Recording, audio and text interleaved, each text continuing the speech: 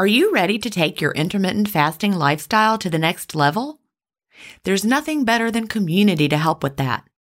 In the Delay Don't Deny community, we all embrace the clean fast, and there's just the right support for you as you live your intermittent fasting lifestyle. You can connect directly with me in the Ask Jen group, and I'll answer all of your questions personally.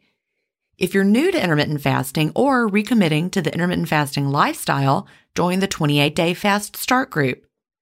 After your fast start, join us for support in the first year group. Need tips for long-term maintenance? We have a place for that. There are many more useful spaces beyond these, and you can interact in as many as you like. Visit jenstevens.com/community to join us. An annual membership costs just over $1 a week when you do the math. If you aren't ready to fully commit for a year, join for a month and you can cancel at any time. If you know you'll want to stay forever, we also have a lifetime membership option available. IF is free. You don't need to join our community to fast. But if you're looking for support from a community of like-minded intermittent fasters, we're here for you at jenstevens.com/community. That's jenstevens.com/community.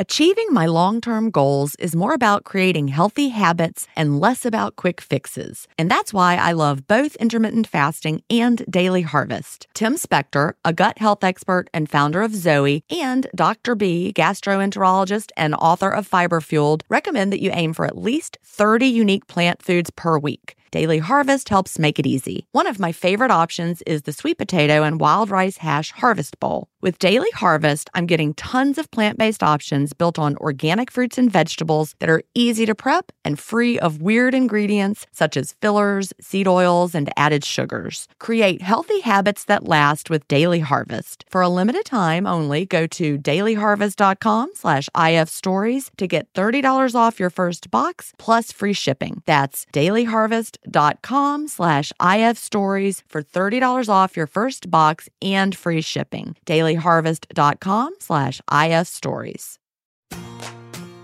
Welcome to Intermittent Fasting Stories. I'm your host, Jen Stevens, author of the New York Times bestseller, Fast, Feast, Repeat, as well as the book that started it all, Delay Don't Deny. I lost over 80 pounds thanks to intermittent fasting after learning how to delay my eating rather than denying myself the delicious foods I want to eat. Now, who's ready to hear an inspirational intermittent fasting story? That's why we're here. So let's get excited to talk to today's guest.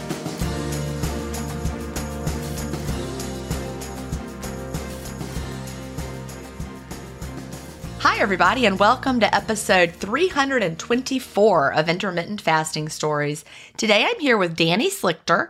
Dani lives in Los Angeles, California, and she is a clinical psychologist with a private practice that specializes in hoarding disorder. So we just spent like 10 minutes talking about that before the episode started because I'm so fascinated in that topic. But welcome, Dani. Thank you so much. And thank you so much for doing the work that you do. You literally changed my life, and I have so much gratitude for that. Thank you. Well, thank you. I absolutely loved doing it. And, I loved being a school teacher. I loved it. But I love what I'm doing now because, I guess the same thing that leads somebody to be a teacher leads them to want to, tell people things. So I love to teach people things and see them apply it and see them be successful. That is my role in life. That's my mission. Well, you do it well. Thank you. Well, I like to start by asking, as you know, what brought you to intermittent fasting and when was that? So we are somewhere around my 4-year fast anniversary. Oh, yeah. It was May of 2019, and I was on just finishing up failing some random diet. And I was scrolling through Facebook and I saw some ad come up for some kind of intermittent fasting and I'd never heard of it. So I clicked on it just to see, and I looked through it, and it was one of those things where they wanted you to pay to give you your customized intermittent fasting schedule. Yeah. So I didn't go all the way and do that. And then I was looking at the comments too, and one of the comments said, well, if you're fasting, you're eating less calories, so clearly you're going to lose weight.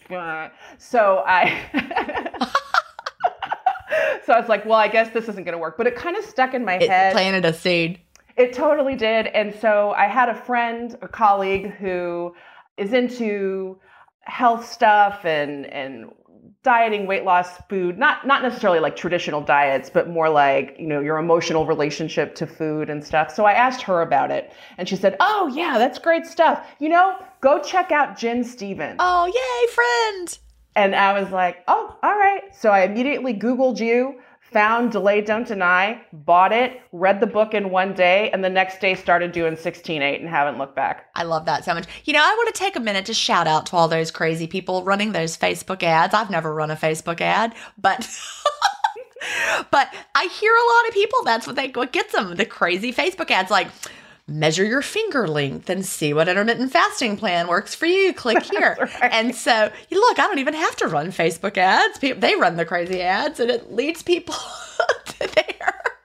All roads lead to intermittent fasting stories and Delay Don't Deny, I hope. Yeah, it was so easy to read. Like I said, I read it in one sitting. It just made sense. And it seemed like, okay, this is something different. Yeah. And that was huge for me. So I'm just so grateful. And like I said, you changed my life. Well, thank you. That's how I felt immediately the first time I heard about it, sometime in whenever it was, like 2009 or whatever, the very first time I heard about it was. It just seemed, and that was when everybody still thought it was because you just ate fewer calories. But even so, the idea of an eating window or alternate daily fasting, depending on the plan I was looking at, it just felt like, oh, this is going to make it easier because, we understand, you as a psychologist, you understand decision fatigue. Oh, yeah. And we only have so much willpower in a day. Like, I only have to have willpower until 4 o'clock or whatever, and then the only decision is not yet. Yep.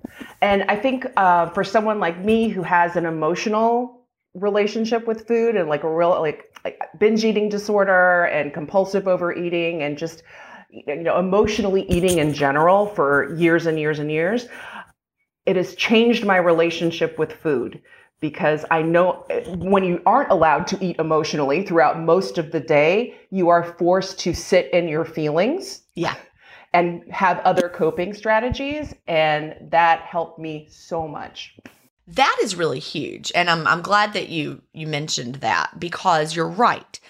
So many people who have emotional eating issues, a lot of people do. And of course, it's biological in nature because we are stressed and our brain's like looking for comfort and food is comforting. And some of that is because of the way we were raised with food as comfort. And for whatever reason, we're searching for our brain is like, you're under stress, let's soothe it. So a lot of people find that they no longer have that coping mechanism because they're fasting and they have to find a new way to cope. And that is where it's really hard for a lot of people. Can you talk about that for a minute? Oh, sure. So I can kind of start with my history. Please do. Me and food and weight and body image and all of that. So about age 10, 1983, I was put on my first diet and it was Nutrisystem. Oh, wow. I know. My parents were the largest franchisees of Nutrisystem weight loss centers in North America at the time. Okay, so it was the family business, and they're like, we've got the family business of Nutrisystem. We're putting Dani on it because it's just right for 10-year-olds. Yep, who are very healthy. Yeah. Well, I mean, and they didn't know better. I know. And, I'm not criticizing mom and dad because they were just helping. They were helping. They were trying to help, yep. And both of them have always been overweight, ironically. So obviously, Nutrisystem works. Right. Any diet. I mean, Nutrisystem no different than any other diet, right? But it really modeled for me emotional eating. I had that modeled for me at home. My parents would bring home a gallon of ice cream and some chocolate syrup, or my mom would bake a whole pan of brownies. And by the end of the night, just the three of us had all polished it off. Yeah. And so that was modeled for me. So by age 10, I would say I wasn't obese or anything. I was just plump. Like I was never one that fit into the slim cuts of pants, things like that. And I always was very jealous of my friends who were that way. So I started to associate food with being calm or allowing me to dissociate from the stressors of my life. I have a history of anxiety and depression going all the way back to childhood. And I think that's kind of what turned it into a form of binge eating disorder by the time I was an adolescent. I was a latchkey kid. I would come home to an empty house and I'd binge on whatever was available so that I can kind of calm myself down, like self-soothe. And then I would start lying about the food that I was eating. You know, my mom would say, hey, what happened to the loaf of bread that was just here? I'm like, I don't know. I have no idea. Or I would sneak food into my bedroom so that no one would know how much I was eating. You know, I think that's really a common story. You know, the being home alone, no one is there, and then you're sneaking and hiding food. I remember, not that I was ever really like someone who binged. I don't know that I would ever say that I was, but I do remember being at home alone and eating things, just rummaging around to see what there was, and you know, not wanting people to know that I had eaten those things. Oh yeah, for me it was my secret shame. I didn't share it with anybody. It was and still is kind of a source of shame. And I think because of intermittent fasting though, and because I've been able to change a lot of these behaviors, I can look at it now and, you know, say it loud, say it proud, and know that was just part of my journey. Yeah. And I think a lot of us have things that we do in private that we don't want other people to know about, whether it's eating something or like many, many things, you know, and it's because we just fear being judged. Yep. Totally agree. Letting go of that is not easy. All right. So you started your journey with binge eating disorder at that time, and you started putting on more weight, I would guess, at that time. Yeah. So I've always been embarrassed by the numbers. So a lot of my weights that are really kind of guesses, because I would only check in every now and then about my weights. And I had a weight that I wanted to be. And unless I was that weight, then I didn't want to know about it. I didn't want to see it. Yeah. The number was huge for me. Yeah. So probably when I started high school, I was about 160 and I'm 5'8". And probably by the time I graduated, I'd gone up to about 175, 180. And that's not huge for 5'8". I mean, it's really not, but you still it didn't feel like the body you felt comfortable in. Yeah, and I definitely had a lot of body dysmorphia because, you know, whenever you look back at pictures of yourself, you're like, oh, God, if I could only be that way again. Right. I was like, I felt so terrible, but I actually look good. Yeah. Yeah. And I was still at that point, I wasn't in plus sizes yet. So I could still go to like a regular quote unquote store and, you know, buy clothes off the rack. And in that time, it was, you know, the late 80s, the early 90s, you know, there was like Lane Bryant, you know, and all the plus size stuff hadn't really come out. So it was just big sacks. Not look good. It was not flattering. No, it wasn't. And probably also you're comparing yourself to your friends, and probably your friends were like 5'8" and 120 or some crazy number low, right? So that's the hard part. It's the comparing ourselves to other people and thinking we're not measuring up. Yep. So I went off to college in 1991, and I think that's when my depression really was exacerbated. Being away from home for the first time and having more time to isolate myself and more time to eat secretly as well. So the weight really started to pile on by then. And that was the first time I had to buy plus size clothing. I remember the summer between my freshman and sophomore year, my mother and I went on Metafast. Oh, that's like, is it shakes? I think it's the one that Oprah did when she pulled out the big wagon full of fat, you know. Yep. And I lost a bunch of weight that summer, but God, it was so horrible. It was such a horrible, I mean, it's torture. Yeah. It's not normal. It's not healthy. I remember we both really wanted to eat something, and you were allowed, besides the shakes, you were allowed to have like unlimited amounts of just like steamed vegetables or something. Horrible. So my mom and I went out to, I think it was Marie Callender's or something. We're going to go out to eat. And we got like this giant plate of steamed vegetables, and they tasted so good. Well, I bet after eaten anything gross in 3 months. Yeah.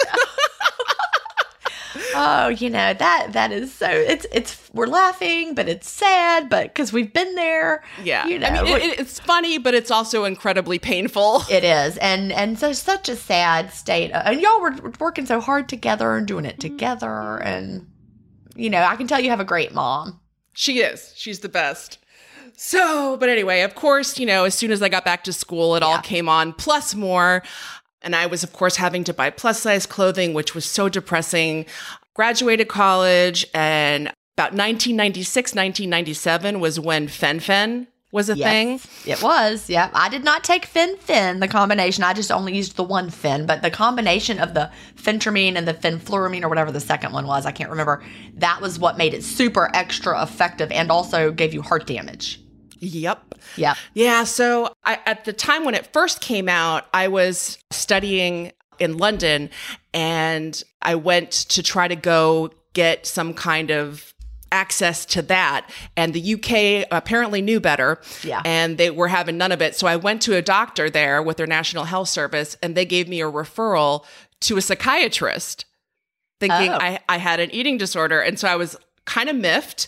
And of course, the psychiatrist wouldn't prescribe me anything like that. So I had to wait till I got home back to the States. And I was prescribed it, and I lost a bunch of weight and felt good. But of course, at some point, over, and of course, the few years, gained it back plus more. And so probably, I'm just guessing what my weight got up to at its highest, late 90s, early 2000s. I'm guessing it was somewhere between 270 and 300. Okay. I mean, it was high. You were not weighing, though. Oh, no. Yeah, I get it. I didn't want to know. There were years when I just put the scale away and I was trying to be an intuitive eater, and I was like, I don't want to be tied to a number. I don't want to do any of that. And so I put the scale away, and I just didn't want to know. I didn't want to know. That's how it got over the twos for me, because I didn't want to know. Yeah. So, yeah. Yeah. I didn't want to know, but was still always trying some kind of diet, whether it was a formal diet like a Weight Watchers, or kind of my own improvised diet of like, all right, well, I'll just eat, a Slim Fast for breakfast, and then I'll just eat a banana and, only eat eggs at dinner, or whatever. Yeah. Whatever craziness I came up with.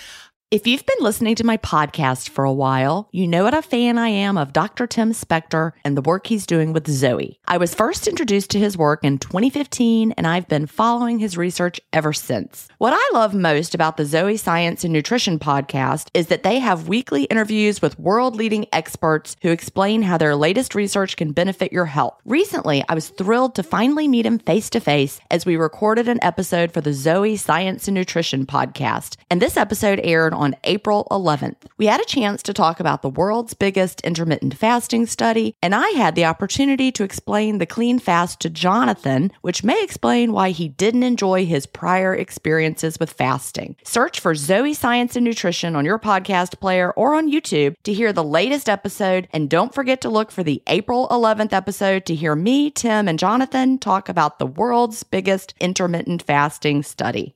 We all face stress in our daily lives. What if the answer to a better stress response is in one key nutrient? I'm talking about magnesium, and specifically Magnesium Breakthrough by Bioptimizers. This one-of-a-kind product is designed to reverse low levels of magnesium, which could have a positive effect on our stress response. But don't take my word for it. Here's a quote from a 2020 issue of the scientific journal Nutrients. Results suggest that stress could increase magnesium loss, causing a deficiency, and in turn, magnesium deficiency could enhance the body's susceptibility to stress, resulting in a magnesium and stress vicious circle. I only recommend Magnesium Breakthrough by Bioptimizers. It's the only organic full-spectrum magnesium supplement that includes 7 unique forms of magnesium for stress resilience and better sleep. Simply go to bioptimizers.com/ifstories, promo code ifstories10 to get your Magnesium Breakthrough and find out this month's gift with purchase. That's bioptimizers.com/ifstories, promo code ifstories10.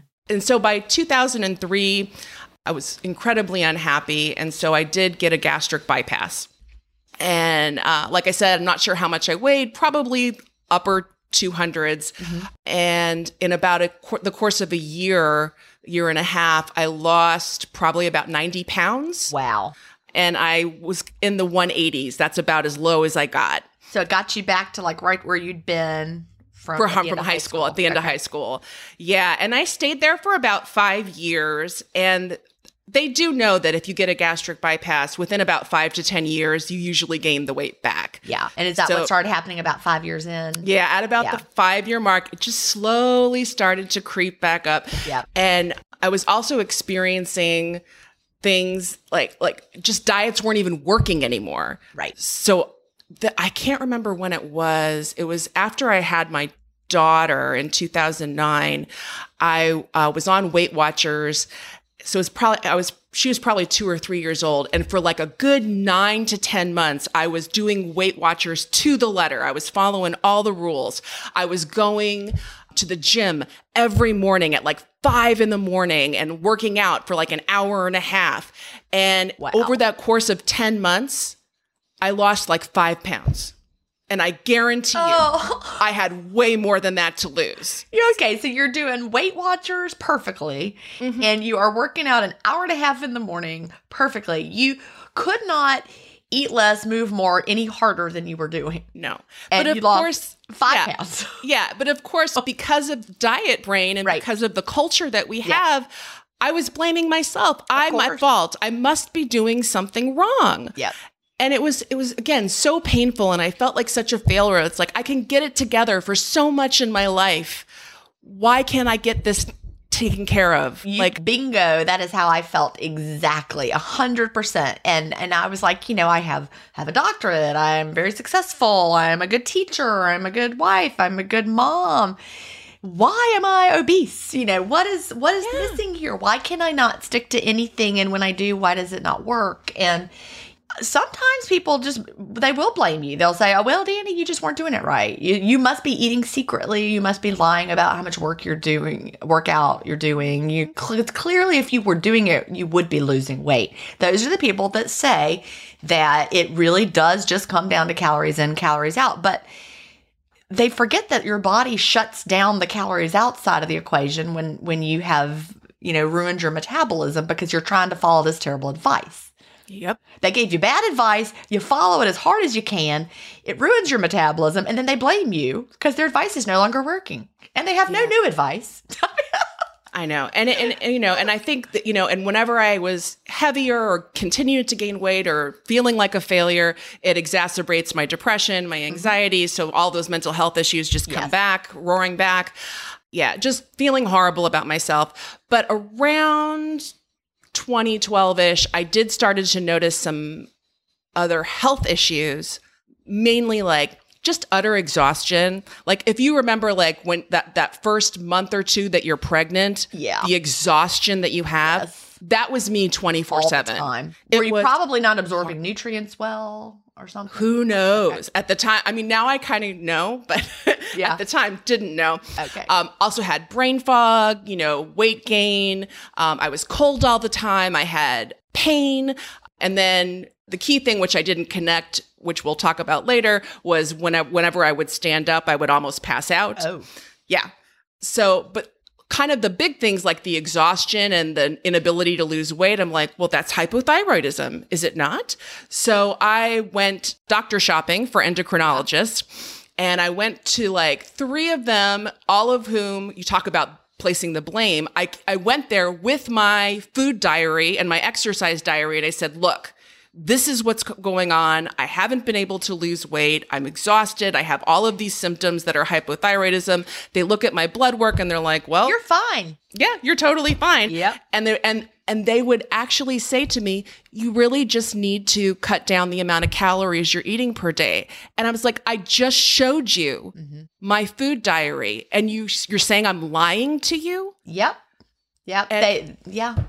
And then you just pat me on the head and set me on the They can't understand it differently because they've been told that if you are hypothyroid, your numbers will be in this range right here. And if your numbers are not in that range right there, you're not.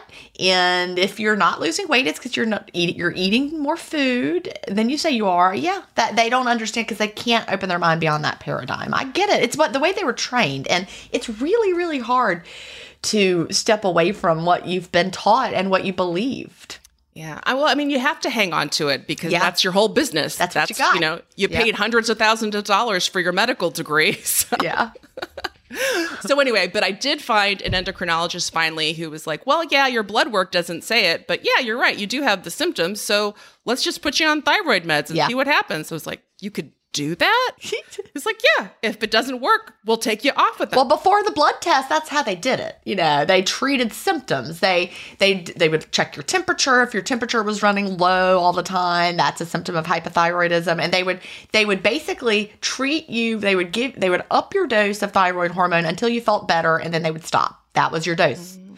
When you felt better, that's how much you needed. And it wasn't based on blood work. But once they got the blood work, they're like, oh, we'll just do it for the blood work. And you could have plenty of thyroid hormone and not be using it properly. And so right. That's where the blood work does not tell you that. Anyway, so did you got the medicine? Did that make a difference? Not really. But again, I was in this very self-blaming thing. I'm like, well, I guess I'm because I'm exhausted, I must just be a lazy person, or I must, I'm clearly not doing something right. Because I have the best medical care and this guy believes me and this is not working. So I didn't know. So then I decided to go do more Googling, Dr. Googling. And I was like, oh, maybe it's fibromyalgia. So I saw a rheumatologist and I got diagnosed with fibromyalgia, but still that didn't explain everything. And then we're hitting, finally, I read Delay, Don't Deny. It's spring of 2019. And I start doing IF. For about the first year, I did it 16.8. Okay. I was losing very, very slowly. I mean, I've heard about some turtles. I was a snail. Okay. You're walking there behind the turtles. They're lapping you. I'm crawling. Right. Crawling behind the turtle. But it was slowly happening. But it was actually happening, which, oh my God, finally I'm losing weight. I was so excited. So because of my scale aversion, I assume I started at about 225-ish. Okay. And the first year I lost about 30 pounds. Okay. That's not super slow. 30 in a year, that's, ideally, if we didn't have all the baggage that we dragged in with us, but we all have all that metabolic baggage, but, ideally a pound a week. Yeah. Would be, so 30 is not 52, but it's not terrible. That's a good substantial for a year. As long as I saw very consistently it moving down, I was totally fine. So after about a year, I tightened it up and I would do at least 18.6. Okay. And that was my thing. And sometimes I would do more because when I get busy and I did notice that even though there was still an exhaustion element, when I was in a fasted state, I was more alert. I was more energized. But after I ate, it's kind of like, ugh, my day's all over. Right. And that's actually when the other symptoms started to get exacerbated, particularly the feeling faint when I stood up and after like you that. ate. After I ate. Okay. I remember I went into, when you still had the Facebook group, right? I went in, I was like, hey, just wondering, does this have anything to do with fasting? Like after you break your fast, like you start to feel like you're going to pass out when you stand up. And everyone's like, no, you should probably get that checked out. It's like, okay. Yeah, there's like, you can feel lightheaded after eating. It has to do with your blood sugar, what your blood sugar is doing. So, is it because you're fasting? No, but it's because it's happening during the eating time. But you feel it because while you were fasting, your blood sugar was staying pretty steady, and then you ate, and then you were back on that blood sugar roller coaster. So well, there was that and something else. So, okay. Oh, now I feel like I'm like put on your Sherlock Holmes hat, and we're going to be detectives together. Okay. Lyme disease, is it Lyme disease? Okay, sorry, I'm going to stop. I'm guessing. Okay. So I was frustrated that because I kind of was plateauing quite a bit after the first year. So I tightened up the window to 18.6 at least. Sometimes I would even do 20 or 22, depending on my day. Sometimes I did ADF, and over the next 2 years, I probably lost another 30. Okay. With lots of plateaus in between. So I'm going to tweak it till it's easy, like Jen says. Yeah. So I tried to cut out sugar, processed carbs. Nothing really seemed to move the scale. You just were not budging. You were right there. And you were stuck at around what weight? At that point, I was stuck at about 160. Okay. For a very long, maybe 170, 160 at some point. Okay. And of course, lots of self-blame because I've tried everything. And so I must be doing something wrong. So finally, in about 2022, I was like, all right, I'm going to try to figure out what are these symptoms, like what's going on. And I did some research about people who've had gastric bypasses, and about 1% to 2% of them can develop something called reactive hypoglycemia. Yeah. So I talked to my endocrinologist about that, and I said it certainly would explain my exhaustion. So he set me up with a CGM. Sure enough, even during my fasting glucose would usually be somewhere between 68 and 70. Okay. So it was very low. Yeah, that's mine. Mine is around there too, though. By the way, when I get into the fasted state, mine is right around there. Okay. I just thought maybe I was just like producing little bits of insulin or something. I don't know. After I flip that metabolic switch every day, I'm in the very low 70s. Oh, okay. Cruising along. So I love CGMs. The fact that my God, they're so great. So yeah, because of my own health issues, I just get to have them all the time. So that's awesome. Yeah. But like when I would start eating, it would spike up sometimes. Like, so I read the Glucose Goddess book, Glucose Revolution. Yep.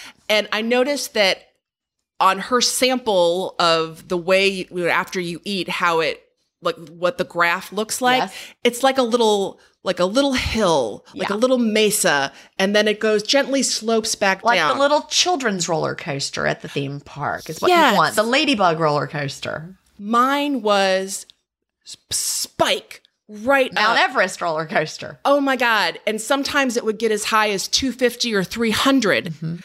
And then it would immediately crash. Well, back and down. that can be explained. We have Wendy in our community, and I interviewed her not that long ago in Intermittent Fasting Stories. And she has the same thing. She has to be very careful with how she opens her window. Same exact thing. She's post gastric bypassed, but it has to do with the way the food goes in and it bypasses what would normally be happening in the stomach, and it's like dumped into your small intestines, right? And then it's absorbed so quickly. So you absorb it more quickly than someone who hasn't had gastric bypass. That's what I think I understand about it. But that's why you can have that reactive hypoglycemia. She has to be super careful with how she opens her window for that very reason. Yeah. So I've tried all the Glucose Goddess tricks, starting with leafy greens and then layering, and it never seemed to have any, like, I would have the same kinds of reading for eating rice if I had like spinach, like it just would like spike and crash. But at least now that I had the CGM, I could watch it as it's just about to go below. And then I have glucose tablets that I could take to kind of get it. I'm pretty proud that I knew already when you were talking about in the Facebook group I was like, that's blood sugar. Yay! I'm not a doctor, nor do I play one on TV. But yeah, she the way she manages it is she is not low carb by any means, but she opens her window low carb most days. So she does a lot of the Glucose Goddess hacks, but she'll open her window low carb, like with an omelet or something, and then let that get in her system. And then later, she has her carbs later in the window. Like she might have dessert, but she's not having them at the beginning. That keeps it from doing that dumping or whatever it is. Okay. I'll give it a shot. I mean, something to think about. I'm also on something called acarbose, which it's a medication that they give to most people with diabetes. And I think it helps you not process the carbs as much. That's what it sounds like. Acarbose. A is like don't. Like carb. Yep. No carbs is what it sounds like. Yeah. Yeah, but what was weird too, it wasn't even just during my eating window, but sometimes during, like, in the middle of the night, I would look at my CGM the next morning and I would have been crashing the whole night, and while not eating sleeping for hours. Yeah. So it's like maybe there's something else too. Mm-hmm. And I'm still feeling all these other symptoms. So I finally went to a functional medicine doctor. Yay, functional medicine doctors. I love them. Yes, which I actually the first time heard about on either your and Melanie's podcast or just your podcast here. I'm not sure. But I went to somebody and I just had like a giant list that I unfurled and said, here are all my seemingly unrelated symptoms. Help me. And so we did blood work to rule out some autoimmune disease. I had some brain MRIs because she thought maybe it sounded neurological, just all of the stuff. And I finally went to a neurologist who said, oh, you have POTS. Positional something? Postural orthostatic tachycardia syndrome. It's a form of something called dysautonomia, which means my autonomic nervous system is weird. It doesn't function properly. So it explains I'm cold all the time because temperature regulation. People with POTS, that's the typically where when you stand up, your blood has pooled in your lower extremities. And most people, their veins constrict and their heart pumps and they're able to bring it up to their brains to bring oxygen to your brain. But people with POTS, it stays pooled down there. And so your heart is trying really, really hard and it's pumping super, super fast, trying to get everything up. But you feel like, or sometimes people do pass out. You're lightheaded because you don't have the oxygen in your brain and your heart is pounding because your heart is sensing that the oxygen is not getting there and it's trying to compensate, right? Uh-huh. So I was able to get on a medication called Mitodrin, which is it's called a vasoconstrictor. Yeah. So it constricts my veins. I take it 3 times a day so that it just helps me keep the blood pumping up there. Okay. So that I don't have it ups your blood pressure. You need it to be higher. Really? Yeah. Is that what's happening? Well, most people with POTS tend to have pretty high heart rates and pretty high blood having pressure. To work really hard. Yeah. Mine's always been very low. Like my resting heart rate is 45. That is low. And I guarantee you, I am not some Olympic athlete or, who would normally have like a pulse that low. Right. No, that's just weird. And so dysautonomia, which POTS is a form of dysautonomia, there are different kinds. It's basically your autonomic nervous system, which is the stuff that your autonomic nervous system is all of the things that you don't consciously think about. Right. Your heart rate, temperature regulation, digestion, gastric, whatever. Everything that's happening that we don't have to consciously control. Right. Your breathing, all that stuff. Blinking, yes. All that weird stuff.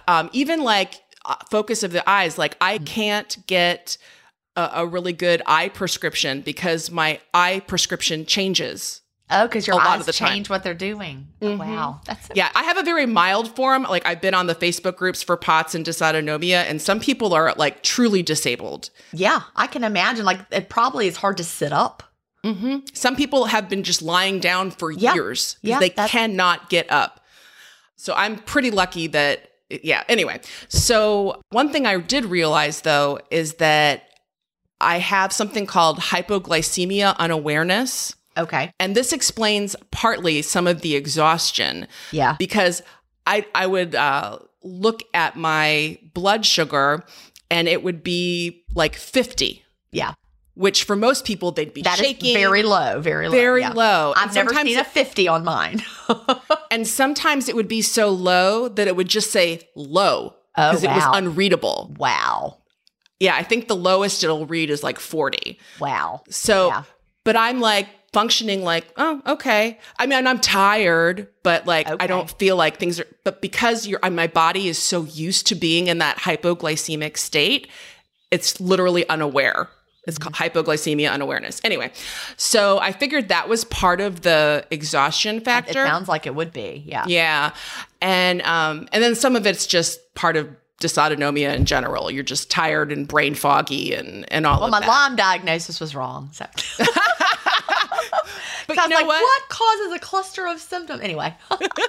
But I mean, there are kind of like these interlacing different diagnoses, so people with dysautonomia often have something called Ehlers-Danlos syndrome and MCAS and like all of these other kinds of things. Lupus is very common, which is an autoimmune. So these kind of I think diagnoses is kind of like, well, you most fit into this category. Right.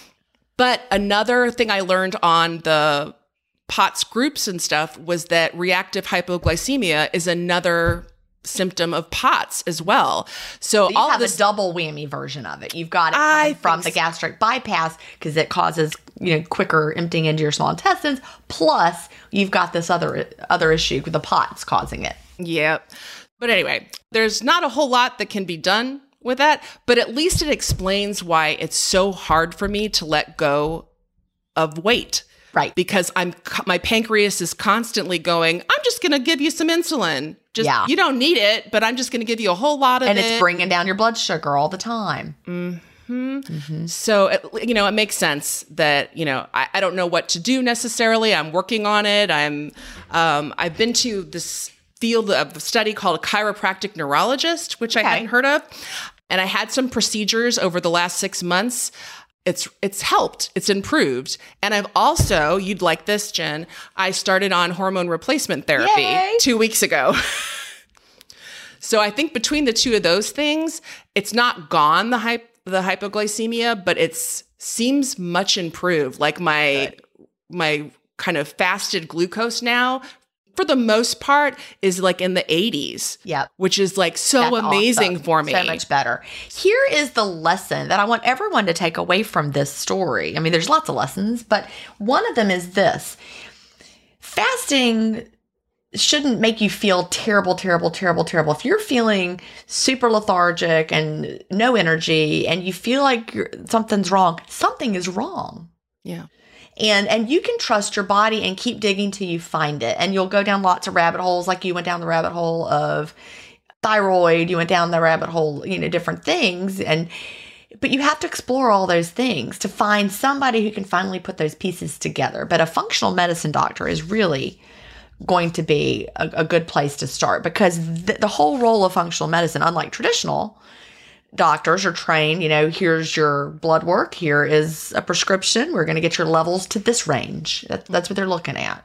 Whereas a functional medicine doctor goes more towards the root cause, what is causing you to have these feelings, and let's figure out what it is, instead of just that they're treating you holistically. Right.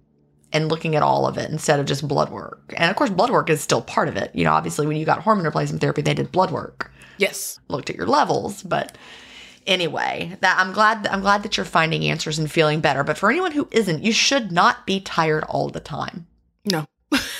There's a reason behind it. And actually, like, you always ask about NSVs. Yep. And for me, that's a huge one, because fasting helps me be a better detective about what's going on with my body, because I spend a majority of my day in a fasted state. I can start to eliminate possibilities of what's wrong. Right. And it's like a clean slate to kind of really get a sense of what is going on in my body. Well, because you realize that you felt worse after you ate. Mm-hmm. And so that indicate, okay, something about the eating, something about that. And so the fasting helped you pinpoint that. Whereas before you were doing that all day long and you didn't notice what it was. It was just how you lived the day. Yep. And that reactive, you were living on that Himalaya roller coaster all the time. Yeah. It's a bad feeling. So there could be lots of things, everybody. So lots of reasons that you might feel tired. It could be iron deficient. I mean, I don't know, a million things. Could be Lyme disease. Lyme disease. It could be that. It could be fibromyalgia. I mean, it could be a lot of things. And it's just trusting that you're not crazy. You're not supposed to feel bad. And our bodies are so wise, and we're supposed to feel good. Being healthy and feeling good is our natural state. And if you're not, it's not because you're weak. It's because there is something in your body that you haven't found yet. Finding it is the hard part. I wish I could tell people exactly what to do. I'm not a doctor. I'm not a functional medicine doctor. But, even functional medicine doctors have to dig. They don't just look at you and like, there's your answer. No, they have to do a lot of work, and they're detectives. Yeah, it was a process of 6 months of going to different specialists and having different tests and eliminating things one by one by one. So if you ask me, and I can't tell you, it's because I can't. Nobody can. They have to do all that work and dig it and find it. So it took a long time. It did. It took a long time. And even though there's really there's no cure for POTS. Right. Mm-hmm. There are some ways of managing the symptoms for the most part. But I mean, some of the people that have more severe cases, like I have a cousin, because it does run in families too. Mm-hmm. I have a cousin who has dysautonomia and Ehlers-Danlos and MCAS and like just a whole range of stuff. And like she had to have a pacemaker put in because her resting heart rate was like in the 30s. Wow. Yeah. So there are things they can do to try to manage some of this stuff, but like the stuff, like I'll probably never be able to get to the point where my blood sugar doesn't crash in the middle of the night for kind of no reason. Who knows? I might never be able to do it. It goes in waves, and it doesn't seem to really relate to what I eat or my activity level. It's just kind of your body's doing that weird thing. Yeah, it's the autonomic nervous system that is just not regulating. Haywire. It doesn't regulate. Your body is not good at regulating stuff. That basically, that's what's happening. Yeah. So it's frustrating though, because even though I would have killed to be at 160 however many years ago, my whole life, right? Right. And here I am going, I'm 160. I just want to lose like 20 more pounds, and it's not coming off. And it's been like 3 years now that I've been struggling with this. Yeah. But, I'm trying very hard to do some emotional acceptance of where I am and that my health is more important than my body image. Yep. And is 160 technically in the overweight category, BMI? I mean, I know BMI is not perfect, so I know that. I think when I got to 160, I kind of did a jig because, I'm not overweight anymore. Right. You're like at the very top of the healthy weight range. Yeah. But I know we want to feel good, and we want to fit into society's, this is what your body size should be. And I get it. We want to wear the clothes. Yeah. I mean, I don't need to go like out in a bikini or anything. Right. That's fine. I am fine with that. And it is nice going shopping off the rack, you know. No more plus size. And I'm not even getting the biggest size in the normal section anymore, I'm at like a 10, 12, which is unbelievable. So that's great. But, there's that still perfectionistic part of me that's like, what's something wrong with you? You should be here. You should be here. Why can't you do it? So, and maybe all that stress and anxiety about it is holding on to some of the weight. I don't know. It could be. But, I think of it like, let's think about athletic performance for a minute. I am not very athletic. And if we all had to hold ourselves to the standard of Olympic athletes, like, you're only good enough if you can run as fast as, I don't even know, name somebody who's an Olympic athlete. I can't. But Usain Bolt, is he a fast? He's a fast. Oh, yeah. Right? He's the guy from Jamaica. Yeah. Right. I don't know where that came out of my head, because Bolt sounds like running fast, I guess. But, all right. You're only a good enough runner if you can run as fast as Usain Bolt. Well, I'm just a big loser because I will never run that fast. But guess what? I also never could. Never could. I don't care how hard I tried or how much I trained or how fast my body will never run that fast and couldn't. We're brought up, you could do anything you want. Lie, you can't. I can't run as fast as Usain Bolt, no matter how much I will myself to do it. Yep. And so when we think about weight like that, our bodies are going to do what they do based on factors that are going on beyond our control. We cannot control what the cells are doing in there, and we just have to work with the bodies we've got. And that is the part that's frustrating. If I decided I had to be a really fast Olympic runner, I would just live my life in misery. Yeah. We're driven by the search for better. But when it comes to hiring, the best way to search for a candidate isn't to search at all. Don't search. Match. With Indeed. Leveraging over 140 million qualifications and preferences every day, Indeed's matching engine is constantly learning from your preferences. So the more you use Indeed, the better it gets. And listeners of this show will get a $75 sponsored job credit to get your jobs more visibility at Indeed.com/match. Just go to Indeed.com/match right now and support our show by saying you heard about Indeed on this podcast. Indeed.com/match. Terms and conditions apply. Need to hire? You need Indeed. This episode is brought in part to you by Audible, your go-to destination for thrilling audio entertainment. Whether you're looking for a hair-raising experience to enjoy while you're on the move or eager to dive into sinister and shocking tales, Audible has an exclusive collection of thrillers from best-selling authors that will keep you on the edge of your seat. Like James Patterson's first audio-only thriller, The Coldest Case. Experience stories like never before, where every chilling detail is brought to life by captivating sound design. Plus, as an Audible member, choose one title a month to make yours forever. And now, new members can try Audible free for 30 days. Just visit audible.com/WonderyPod or text WonderyPod to 500-500. That's audible.com/WonderyPod or text WonderyPod to 500-500.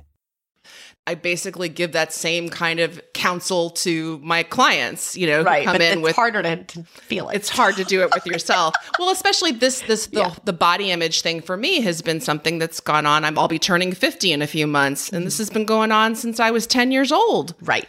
So Those wires are very deep in that brain. Mm-hmm. Yeah. Those trenches are dug. Yeah. So and I also kind of believe that the universe sends you things that, like, if you keep banging your head about the same issue, it's the universe trying to teach you a lesson about it. So I've banged my head up against a wall for 4 decades now. So maybe it's just time to learn that lesson and let that go. Yeah. And just accept myself, and everyone else accepts me. I love that you said that. I interviewed John McDonnell a few weeks ago, and he had been on the podcast before, and he talked about a book, the Sedona Method, and I've been reading it ever since. And it's such a good book, but the premise of that book is letting things go. Yeah. I mean, that is what the book teaches you. It teaches you how to let things go and, like, releasing expectations that you have. So John recommended it, John McDonnell, a few episodes ago, and I'm now reading it. But it's like, you ask yourself, could I let it go? Would I let it go? When? And it's just finding freedom through letting go of all those things. And it sounds a lot like the acceptance and commitment therapy, and it's which is just like basically radical acceptance. It's like, this is just the way it is. I'm going to accept it. And once you kind of accept it, everything else just falls into place, because all right, I'm not going to do anything. I just accept it. I've not heard that therapy, but it does sound like that. Yeah. Yeah. But it can be transformational, because you're fighting against something, and it could be anything. We're talking about weight here, but it could be anything. It could be a relationship. It could be how much money is in your bank account. The harder you fight against it, the worse it feels.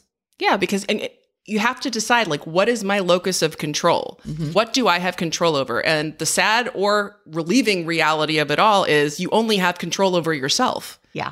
And not even everything that is happening inside your body. That's true. That's true. Like, we think we have control over what our weight does, but our body's controlling that. For whatever reason, my body decided it wants to have cellulite on my thighs.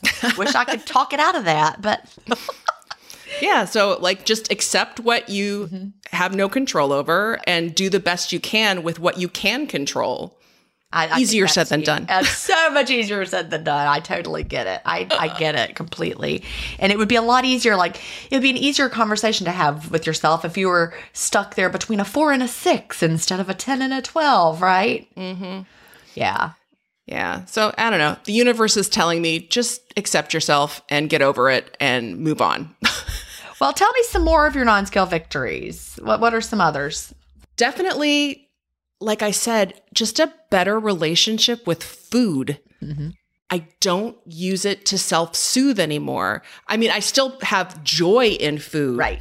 And I'm definitely, like, experiencing the, what do they call that? Appetite correction. Appetite correction. Yeah.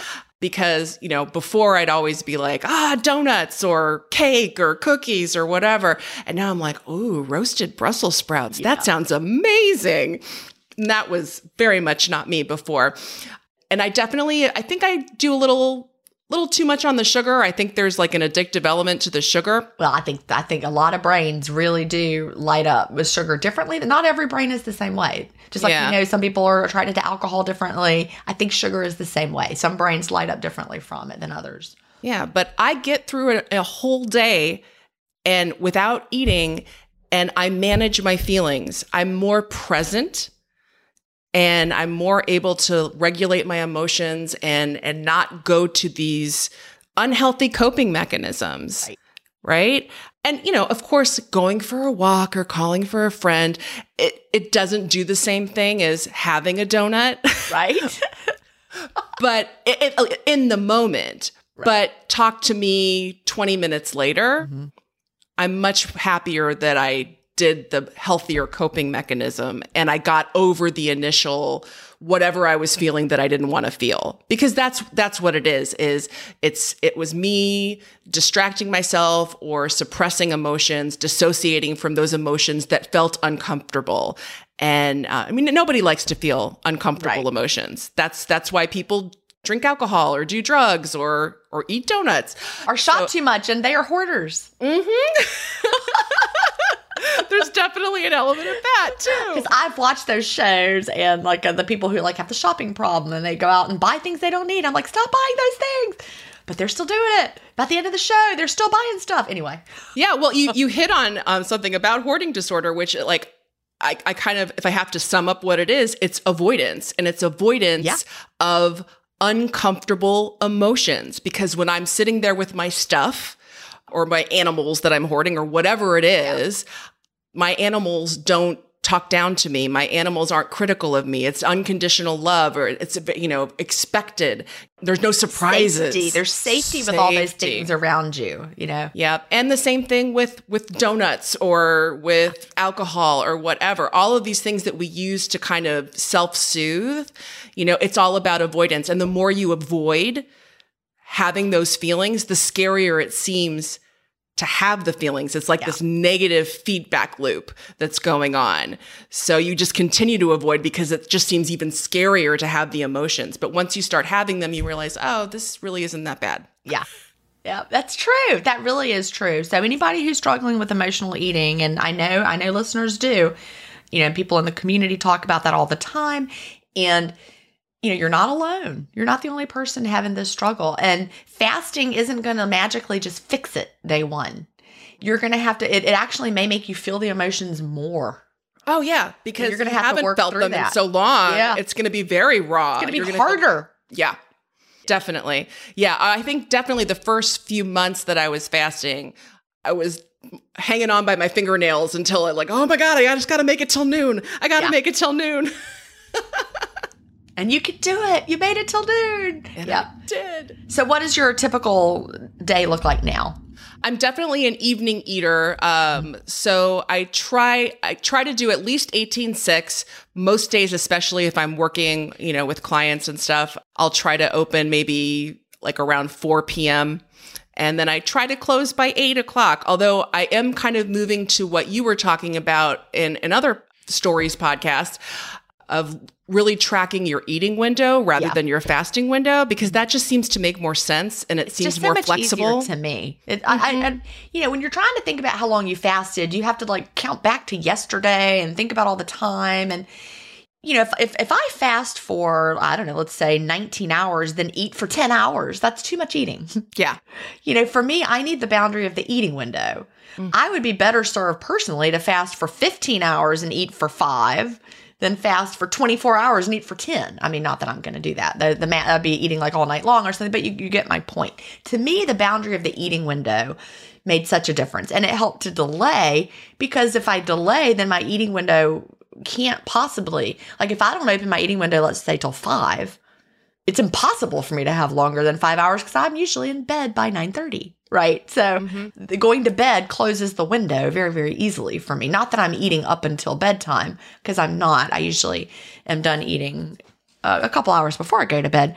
But having the boundary of the eating window is just so much easier for me. Yeah, it makes more sense, and it feels more flexible because, Mother's Day is coming up this weekend, I think, so I'll probably go to brunch. So I'll open, I'm not going to not go to Mother's Day you're brunch. Sorry, I have to wait 2 more hours. No, if you're not worrying about, if you keep, there's 24 hours in every day. And, we think we get confused because we fast overnight and it's a different calendar day. But I would if someone just considered the 24 hours within a calendar day, even, and that 24 hours of the calendar day, slide your eating window somewhere within it. The leftover parts where you were fasting, okay, some's on one side of your eating window, some is on the other. Some of your fasting in that calendar day was before you ate. Some of the fasting was after you ate when you went to bed. It's still going to add up to 24 because it's 24 hours in a calendar day. So just think of sliding that window within a calendar day from midnight to midnight. I like that. And I like that approach. Instead of thinking about like overnight, now you're sleeping and, because every fast, because we're sleeping, the fast spans 2 calendar days. And that's why it's tricky. Yeah. Yeah. When I first started, I was using the Life app and I was, being a real perfectionist about it. And I'd see it and like, okay, it's 16 hours and end the fast and doing that. And then probably over a year ago, I just was like, you know what? I'll be fine. Well, this is where I needed to be in a classroom with a whiteboard. I could have drawn that diagram and everybody would go, oh, because I know some people are listening. They're like, I don't know what Jen just meant. What is she talking about? But if I could draw it on a chalkboard or a whiteboard, you would get it anyway. Yeah. Some people, maybe they got it because they're auditory learners and they understood it. So is there anything that you struggle with? I think some of the hardest part for me is like, another thing from the dysautonomia is that like I'll open my window and I'll be really excited to eat. Like, so I know how you like to do the prepared meals and I've gotten into a purple carrot because I'm vegan. Yeah. So not all, just the ones that are actually more like whole food plant-based as opposed to like the fake cheese and the fake whatevers. Yep. I don't feel good. I did some purple carrot when I was doing my whole food plant-based 60-day experiment. Yeah, it's great. They have some good stuff. So, I'll prepare this beautiful meal and I'm so excited and I eat like half of it. And I think part of it is I have a gastric bypass, so my stomach isn't as big. Yep. So I probably have to have a longer eating window. Like I don't think I'd ever be able to have like a 1 or a 2 hour eating window. You can't fit it all in. There's no reason to try to fit it all into an hour because you couldn't. Your body needs longer to get that food in. Yeah. Green Chef has some good vegan meals. Have you tried them? Do they? No, yes. I'll have to give it a shot. They actually have a good number of vegan meals and I often order them and then I'll like add butter. Don't tell them. All right. They're not like requiring that I eat them vegan style, but I'll add like one of them I had this week. It was had some vegan mayonnaise in it. And I just threw that little container of mayonnaise away and used my own Duke's mayonnaise, which is not clean at all, but I'm cleanish. So that is okay. But I'm sure their vegan mayonnaise also was not pristine food, but they're really good choices. So that's good. I'll look into it. Yeah. Yeah. So I'll do that. And then I think also it's my like appetite like just turns off. Even though I maybe am not full or have eaten enough, I think that's a dysautonomia thing where you're just like, I don't want to eat anymore. Yeah, your appetite hormones are not functioning. They're not regulating either. correctly. Everything's just crazy. Everything's a little insane. bit crazy. Wow, that's got to be hard. So that's a challenge. And then when I get hungry again or I'm ready to eat again and I don't really have an appetite, trying to make something like that's when I'll make some choices that aren't as good. Like, I'll reach for the like M&Ms or or whatever it is, and instead of like preparing another healthy type small meal. Well, we are almost out of time. In 1 minute or less, what would you tell someone just starting out with intermittent fasting, or what do you wish you knew when you first started? I would say, this is it. Yeah. Look no further. This is the answer. This is that magic pill that we've all sought our whole dieting lives.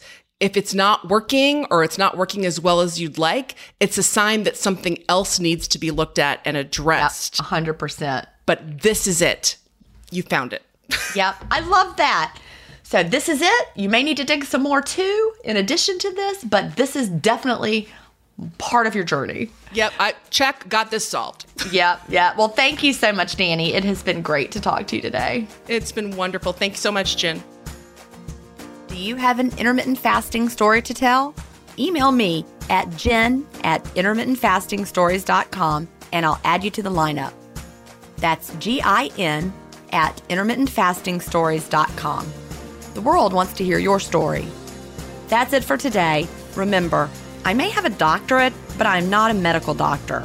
So don't use anything you hear on this podcast as a substitute for medical advice. Please always check with your doctor or healthcare provider if you have medical questions.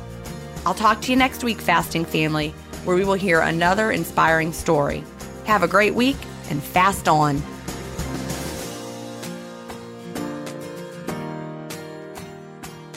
Intermittent Fasting Stories is edited, mixed, and mastered by Resonate Recordings. To learn more, visit them at resonaterecordings.com or email them at hello@resonaterecordings.com. Intermittent Fasting Stories listeners will receive a free offer if you mention that you heard it on the podcast.